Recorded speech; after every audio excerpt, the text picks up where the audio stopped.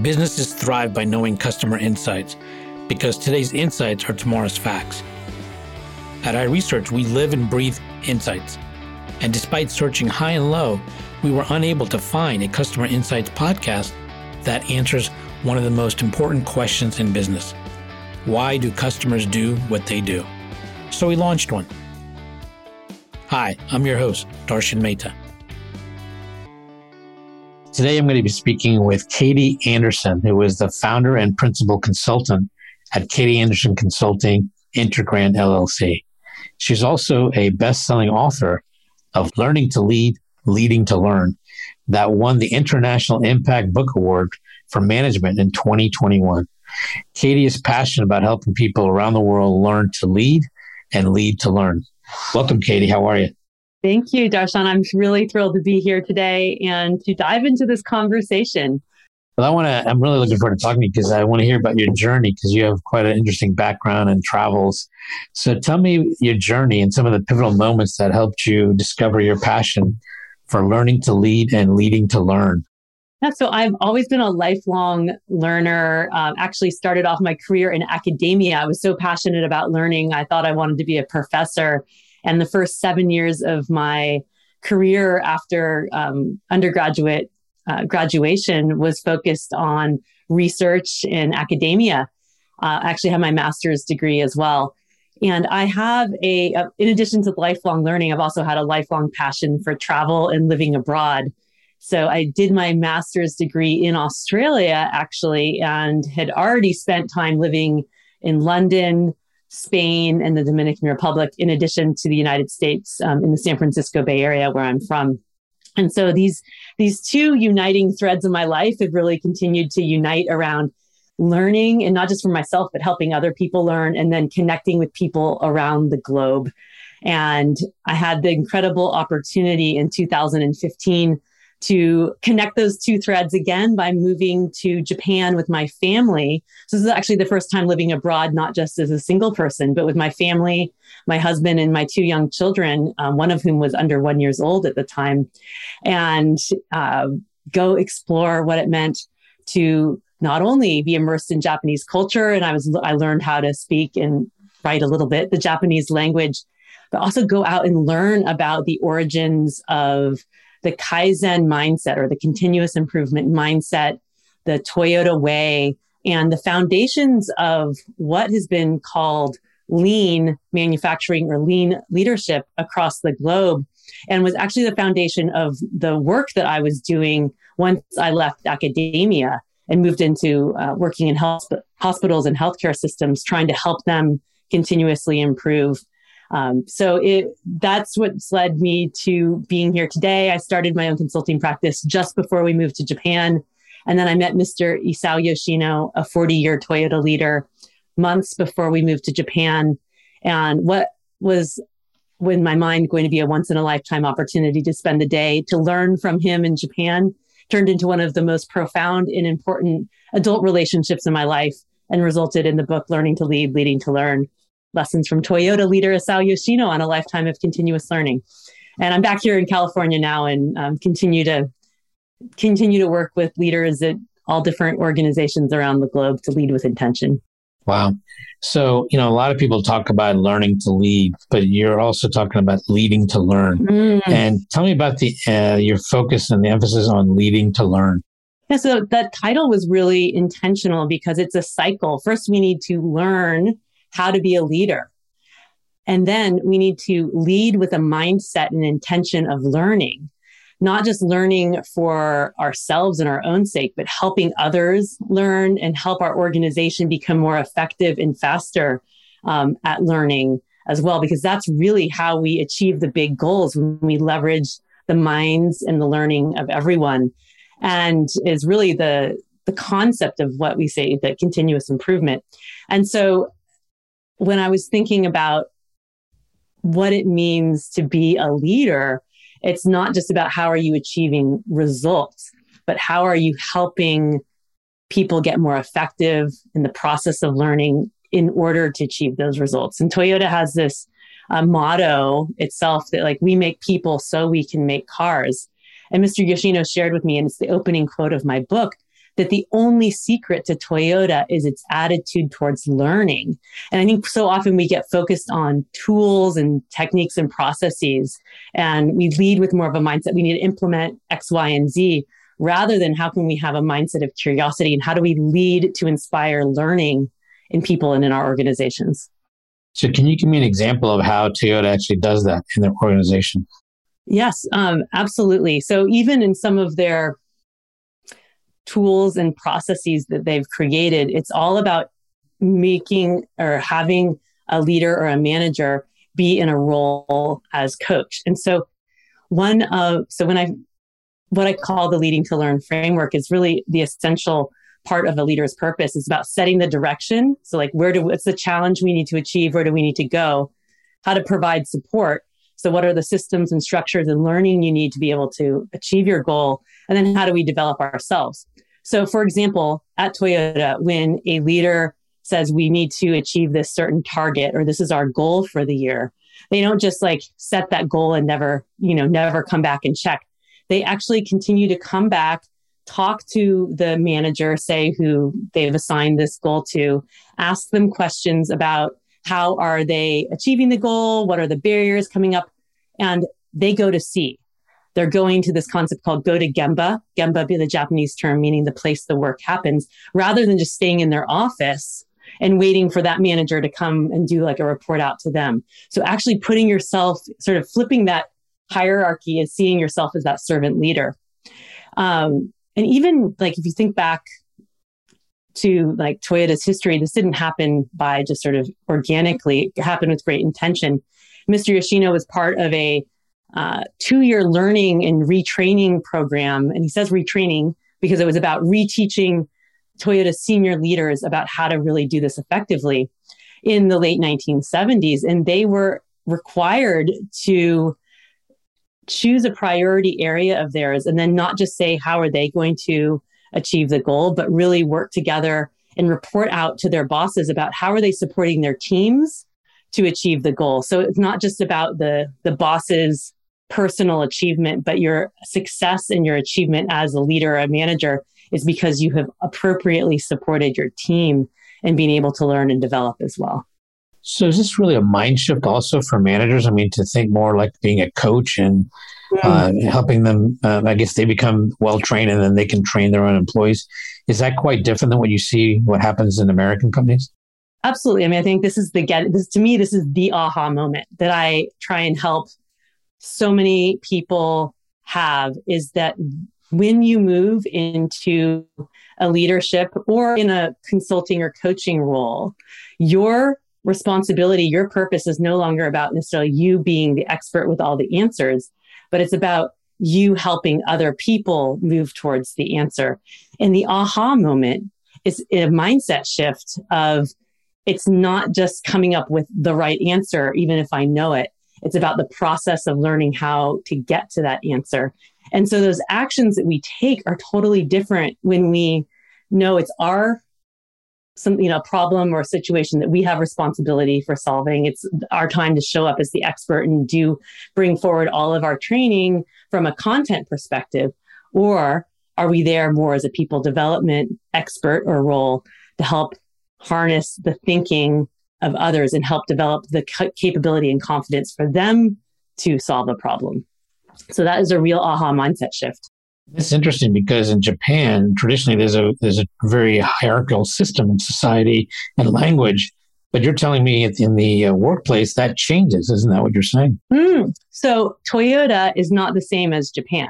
So actually, Toyota's done something very different. And this was something that was an aha moment for me in moving to Japan. We may have a preconceived notion that all companies and organizations are like Toyota.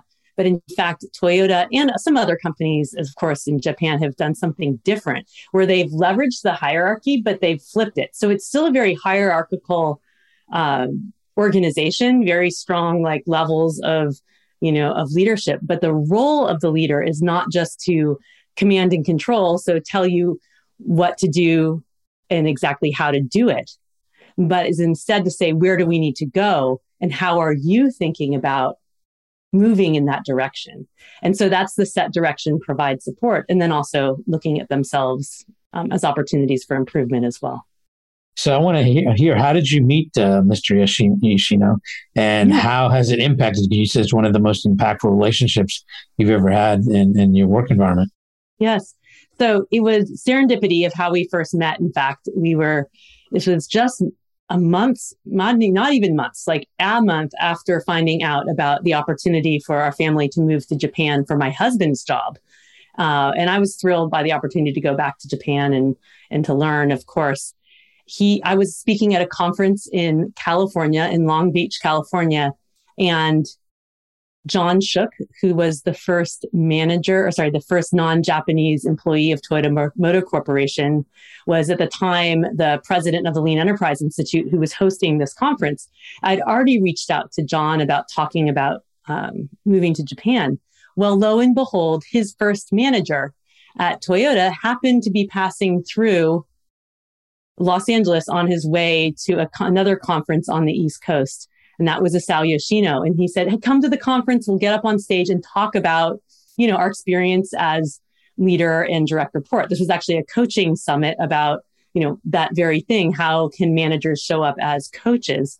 And so they got up on stage, and it was Mr. Yoshino's comment, in fact, about his role as a manager, which inspired this framework for me about a leader's role. He said something like, my role as a manager, as John's manager, was to give him a mission or target and support him. Well, he figured out how to reach that target.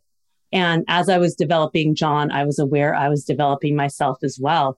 And that's where I had this light bulb moment. I'm like, gosh, that's just like the simplicity of what leadership is. Where do we need to go? How can I help you figure out how to get there? And what do I need to do to improve myself as well? So at that conference, I met Mr. Yoshino. He gave me his business card. And he said, look me up when you move to Japan. I'll take you to Toyota City. We'll tour Toyota and we'll spend the day together. And I came away going, oh my gosh, all right, I'm super fired up now to go to Japan. This is going to be an incredible, not just personal learning experience, but it's going to be an incredible professional learning experience. And we hit it off so well on that very first meeting. I actually made my husband take the day off of work and come down on the Shinkansen, on the bullet train, the 90 minutes from Tokyo to Nagoya. And Mr. Yoshino and I just had a really lovely conversation. He invited me to continue to come back to visit him. And, so I did. And that was the beginning of such an important relationship, and for both personally and professionally for us both. Oh, that's amazing. That's great. So did he convey to you how he arrived at the revelation, that it's all about, his job is about teaching others to learn? Yeah. So, in our first meeting at that time in Nagoya, I asked him about that comment because I had started speaking to other people about how profoundly that impacted me. He didn't remember making that comment because it's so deeply ingrained in who he is and how he shows up. And actually, it's what I call, and he references in the book too, a chain of learning. So this is how he was started to be developed at Toyota from the very beginning. Even from the time he made a mistake that required 100 cars to be repainted during his orientation program when he was 22 years old, and the boss is not blaming him and instead saying, wow, we need to look at the process, to all the other ways that he was supported and developed by peers and by his bosses and mentors along his career. And that was his learning to lead. And then it really became that he learned that his role was to help other people learn. And so that's where the leading to learn comes from as well. It's part of how they engage with each other. And so when I work with leaders now across the globe, it's how can you make some small, simple shifts in your own behaviors to start creating that culture and that attitude towards learning? Because it's not complicated or complex. It's actually quite simple, but it requires us to put intentional effort into showing up in a different way. What are the 3 key shifts that you recommend that people do to head in that direction? Yeah, that's a really great question. The first is to pay attention to the quality of your questions. So one of the most challenging things for us is that we're used to having the answer or wanting, out of a desire to be helpful, offer our suggestions.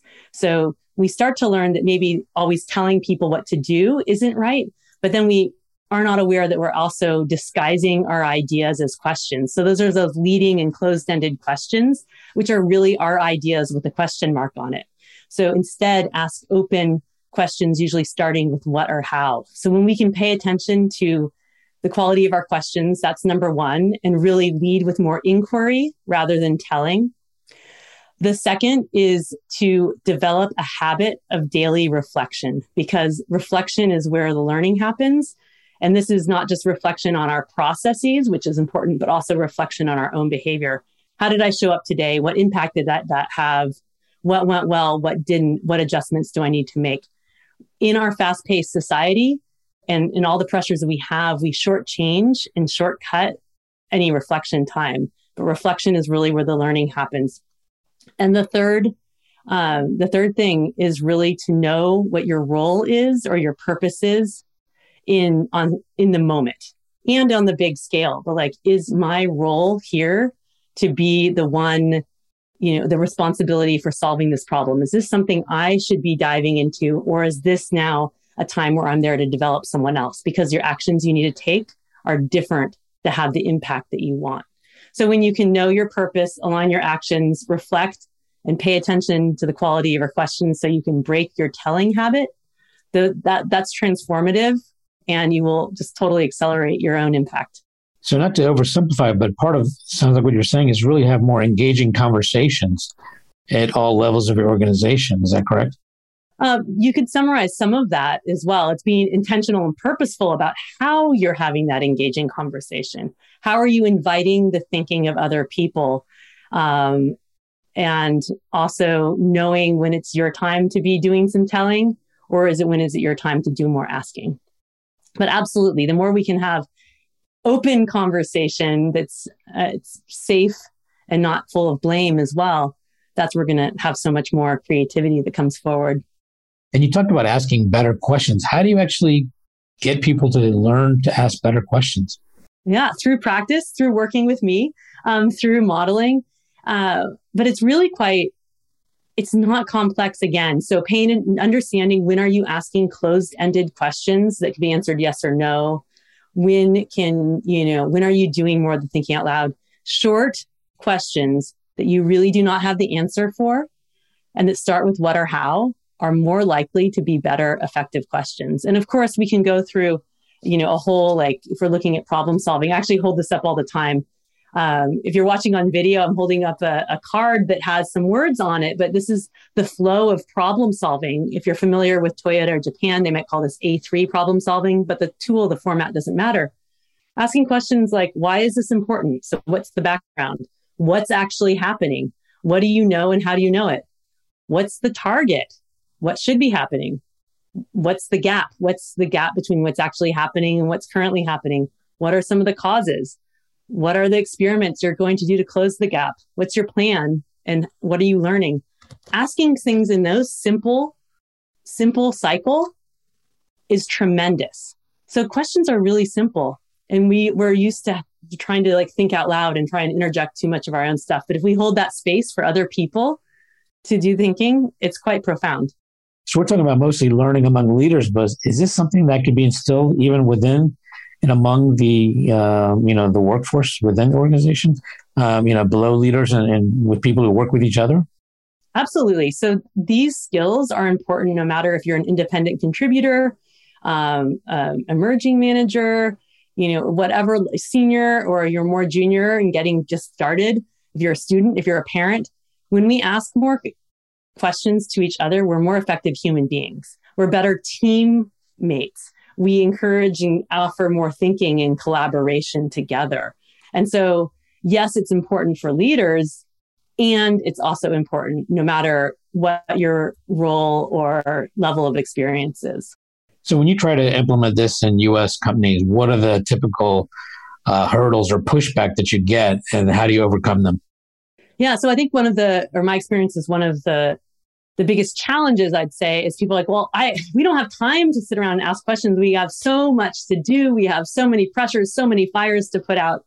And the challenge is that when we lead always by telling, we are making assumptions on actually what's actually happening. We don't even know maybe sometimes what problem we're trying to solve. I can't think of how many times, especially when I was an internal at an organization, especially for long years, we're trying to work year after year, we're working on the same darn problem, and we've put Band-Aid solutions on because we're moving so fast. We actually haven't really understood what's the real problem we're trying to solve, or understand if the thing we put in place is actually fixing it. So when we can ask a few more questions to really understand what the problems are we're trying to solve, we actually are more effective at like fixing the root cause or making improvements. So it feels faster in the moment, but actually is just creating more and more things that we keep working on. Also, I try and help leaders see that when you show up always telling people what to do, an unintended consequence is that you actually are taking away ownership of the problem solving from that person and putting the burden on your own back. And so you're creating this vicious cycle of yourself feeling burdened, but then taking on more problems that are your responsibility because people are getting disengaged or not feeling like their contributions matter. And so it just becomes this vicious cycle of repeating ourselves. So I try and help leaders see where are those times you can even ask, slow down just a little bit more. Not everything is truly a 5-alarm fire, an emergency that has to be fixed now. Where can we ask a few more questions? And it doesn't have to say, let's sit and ask questions for 2 hours, but even a few provocative questions and a few times of saying, okay, why don't you go back and come back tomorrow with some more thinking on that? It will, over time, hopefully fairly quickly, start to add more space because we're solving more problems and actually getting to the root cause. Can you give an example of an organization in the U.S. that's transformed itself by making the shift to leading to learn? Yeah, so there's so many companies that I've worked with, both in healthcare organizations as well as some manufacturing. Of course, none are perfect by any means, and they each have their own culture as well. I can't share some of the names because I've been working with them, but like hospitals and healthcare systems here in California who have really put in place, is one I've worked at in the past and near me here, has put in place over the last 10 years or even longer, an effective management system so that the leader's role is really to go set that direction. And then they have a cascading connection of managers checking on the status of the work for that day, what barriers are being removed, and, all the way up to the senior executive team. And they have a structure for this to happen. And they have found that it has really had an incredible impact on being able to provide patient care, to make adjustments, and really focus on running the hospital more effectively as well. There are countless organizations too who are applying all this thinking to improve processes. I think one of the challenges is, we look at Toyota has been doing this for like 100 years or close to 100 years. And so they're so far in advance. It's like a ballet watching Toyota. Whereas most organizations who are applying these principles and practices are maybe 5 to 15 years into their journey. And they're really kind of just dipping their foot in the water or toe in the water and starting to build that generational knowledge, which is harder in the Western cultures as well. What area of leading to learn would you like to do a deeper dive and why? I think for me, I don't know if it's anything new here, but really I've been very intrigued on this concept of assumptions and how assumptions really are the root cause of what drives our actions. And so really looking at how does the impact of assumptions influence our ability to not just lead, but our ability to achieve the outcomes that we want as well. And so when we're looking at leading to learn, how are we uncovering assumptions and making the invisible visible more effectively? And I've been doing some work on that in my programs and coaching as well. But I'd love to continue to explore this concept of assumptions and how that impacts our effectiveness of leading to learn. Can you give me an example of what you're talking about? Sure. So just today in my Leading to Learn Accelerator program, we were talking about the importance of reflection as the source of learning And how often when we do reflection or we've done a project and we're like, let's do, or even a meeting, like, let's do a plus delta, let's do a debrief, what worked well, what didn't work well, or even doing looking and thinking, well, what do we need to adjust for next time? We're more focused on the visible things. So like, what were the outcomes of this meeting? What were the outcome of this project?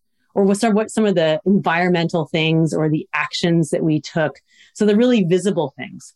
But when we reflect, we don't really uncover or make visible or articulate what were we thinking that drove our actions, or even what were the unspoken or unaware assumptions that influenced our thinking. And when we can draw out some of those assumptions of what we thought was likely to be true, we are more effective at shaping the environment or understanding what do we truly need to adjust. And I think what's always intriguing to me is how when you talk to individuals or even groups of people, we all have different assumptions about what the situation is or what's going to happen. And so how do we put voice to that and speak these assumptions and make them visible sooner so that we can even see, are we truly on the same page? Or what are the factors that we haven't even considered that will influence the actions that we take or the environment in which we're working? I think what you're saying, there's an overemphasis or maybe too much highlighting of KPIs. And how do you actually get people to begin reflecting? I mean, that must be a little bit of a challenge, isn't it? Well, absolutely, because we reflecting feels like we don't have time for reflection. We got to just keep doing. So we're stuck in this plan, even sometimes just do, or plan, do. And if we do any sort of reflection or study, it's on that really surface external level, but not really at the drivers that have really influenced the actions that we're truly taking or that we didn't take. And so when we can put voice to that more effectively, or even just for 5 minutes, we become more wise. So tell me a little bit more about your Leading to Learn Accelerator program. Yeah, so I love it. It's been this delight to put together and to offer, especially in this pandemic time. So I wrote the book, Learning to Lead, Leading to Learn, and published it in July of 2020. And then 6 months later, I wrote a companion workbook that's also available on Amazon. And I wanted to offer those as ways for people to learn. And I wanted to bring forward more of the concepts that I've learned about leadership and coaching over the last 25 years and help support people in their practice of learning. And so I designed the Leading to Learn Accelerator as a combination of using the book and the workbook for some self-paced learning and reflection, and then coming together for some, either it can be totally self-paced with pre-recorded mini workshops and lessons that I've recorded and templates and frameworks, or as I'm doing right now, leading a live community program over 12 weeks where we come together every 2 weeks for discussion and have a community forum. And I do this actually for as intact groups for internal groups for private clients as well. So there've been almost 100 leaders who've gone through the program in the last 12 months, which has been really thrilling. And they feel like they come away feeling inspired, revitalized, and they've gotten back to the basics and learned really these tangible, simple practices like I was talking about that they can bring forward to be more impactful as people-centered leaders. So what impact has COVID had on Leading to Learn? Yeah, of course, COVID's had a huge impact. I don't think it should have an impact on our ability to lead to learn. If we show up with caring, curiosity, and the courage to look within and to say the challenging things, we still can lead to learn and develop capability, confidence, clarity, and creativity in other people. The challenge has been, there have been greater pressures. I work with a lot of healthcare organizations who, of course, at the beginning of the pandemic just was, were heads down and managing a pandemic. And that's a crisis time. In crisis, there's not as much time for reflection and learning. It's all hands on deck. What I'm trying to do to help people move, now we've gotten in this habit that we're in this time of crisis, but we're moving out of that. So how can leaders come back to seeing that it's not a 5-alarm fire now? There is more space where They can lead to learn by inviting more time for reflection, asking more questions, shifting away from being the doer to more of the coach as well. So as I'm speaking out loud, I'd say that the biggest, I think, shift in the pandemic has been, how do you keep a connection even when we're remote? And then how do we move now away from being in a time of crisis to a time where we can have more space for learning and people development as well? To me, it seems like maybe the importance of leading to learn is even greater now post-COVID than it was before. Yeah, well, I mean, I think it's always been important, but we're in the process of reimagining or recreating what it means to, what does work mean and how do we work in the hybrid world? And so we need that creativity as well. And people have always needed clarity of where do we need to go? How do we align our energies? That's the direction. And then they need to feel like they have support as well and feel energized. We're talking a lot about people leaving their jobs, the great resignation. And I believe a lot of that is because people don't feel connected to the purpose of their organization. They don't necessarily feel cared about. And these, not the superficial caring, but the genuine caring that like their input matters, the things that they do matter, and that they have responsibility and space for contributing to the purpose of the organization. Because when we're connected with purpose, that just uplifts us. So how do leaders, again, understand what their purpose is? It's not just about making a widget or about, delivering great value to their customers, which of course that's the end goal. But if you can develop and engage your people, then that's the true enabler to being able to do whatever your organization's purpose is. And how often have you seen that once you engage your managers, employees, that actually transcends down to engaging even better with the customers? Oh, absolutely. I mean, I see this in healthcare all the time too. If you have nurses or frontline staff that feel like they're uplifted and engaged in their work, you're more likely to provide good customer service when you are feeling in a good, positive place and that you have, authority and ability to be engaged in the workplace. I mean, it's sort of a self-fulfilling prophecy. I was just thinking back to a question you asked earlier about American or Western company that's done really well with these lean practices. And I was thinking back, just as you were saying, asking this question now, I was thinking back to Autoliv, which is a company that makes seatbelts in Utah. And they were trained by Toyota and they were able to do this very successfully here in the United States. It was all about focusing on these principles. So the principles of purpose and how do each level of the organization, how are they involved in appropriate level problem solving and the connection around that. And what inspired me to think about this is, their motto is, or their purpose is, we save lives. And people across the organization, whether you're the janitor or a senior manager or someone working on the production line, they connect their job to I help save lives. And so that's inspiring and feels meaningful, not just like I clean floors or, I turn the widget on to here, but it gives you a real sense of purpose. And so when we can connect and start with purpose and then show up to help people solve the problems that come up every day, you can achieve so much. I think this is very much related to what we just talked about relating COVID to. I think more and more people are looking for purpose in their personal lives, their professional lives, but even in as consumers in their purchasing decisions. Yeah. They want to have an impact with their purchase thing with a company that has a real purpose beyond just selling a product or service. Absolutely. And my favorite word is intention. And it comes from this concept of what's your purpose. So what's in your heart and what then actions do you need to take to fulfill that? For those of you on video too, I'm going to hold up this giant Daruma doll, which is this doll from Japan. And there's tiny little ones. This one's way bigger than my head too. And I had this one made especially for me in Japan. And it has the Japanese for intention, which is shiko. And it comes from the symbols heart and direction. And it really created for me this deeper meaning about when we connect with purpose and can align our actions, then we have a real positive and meaningful impact in the world. And that goes for organizations as well. What's their real purpose?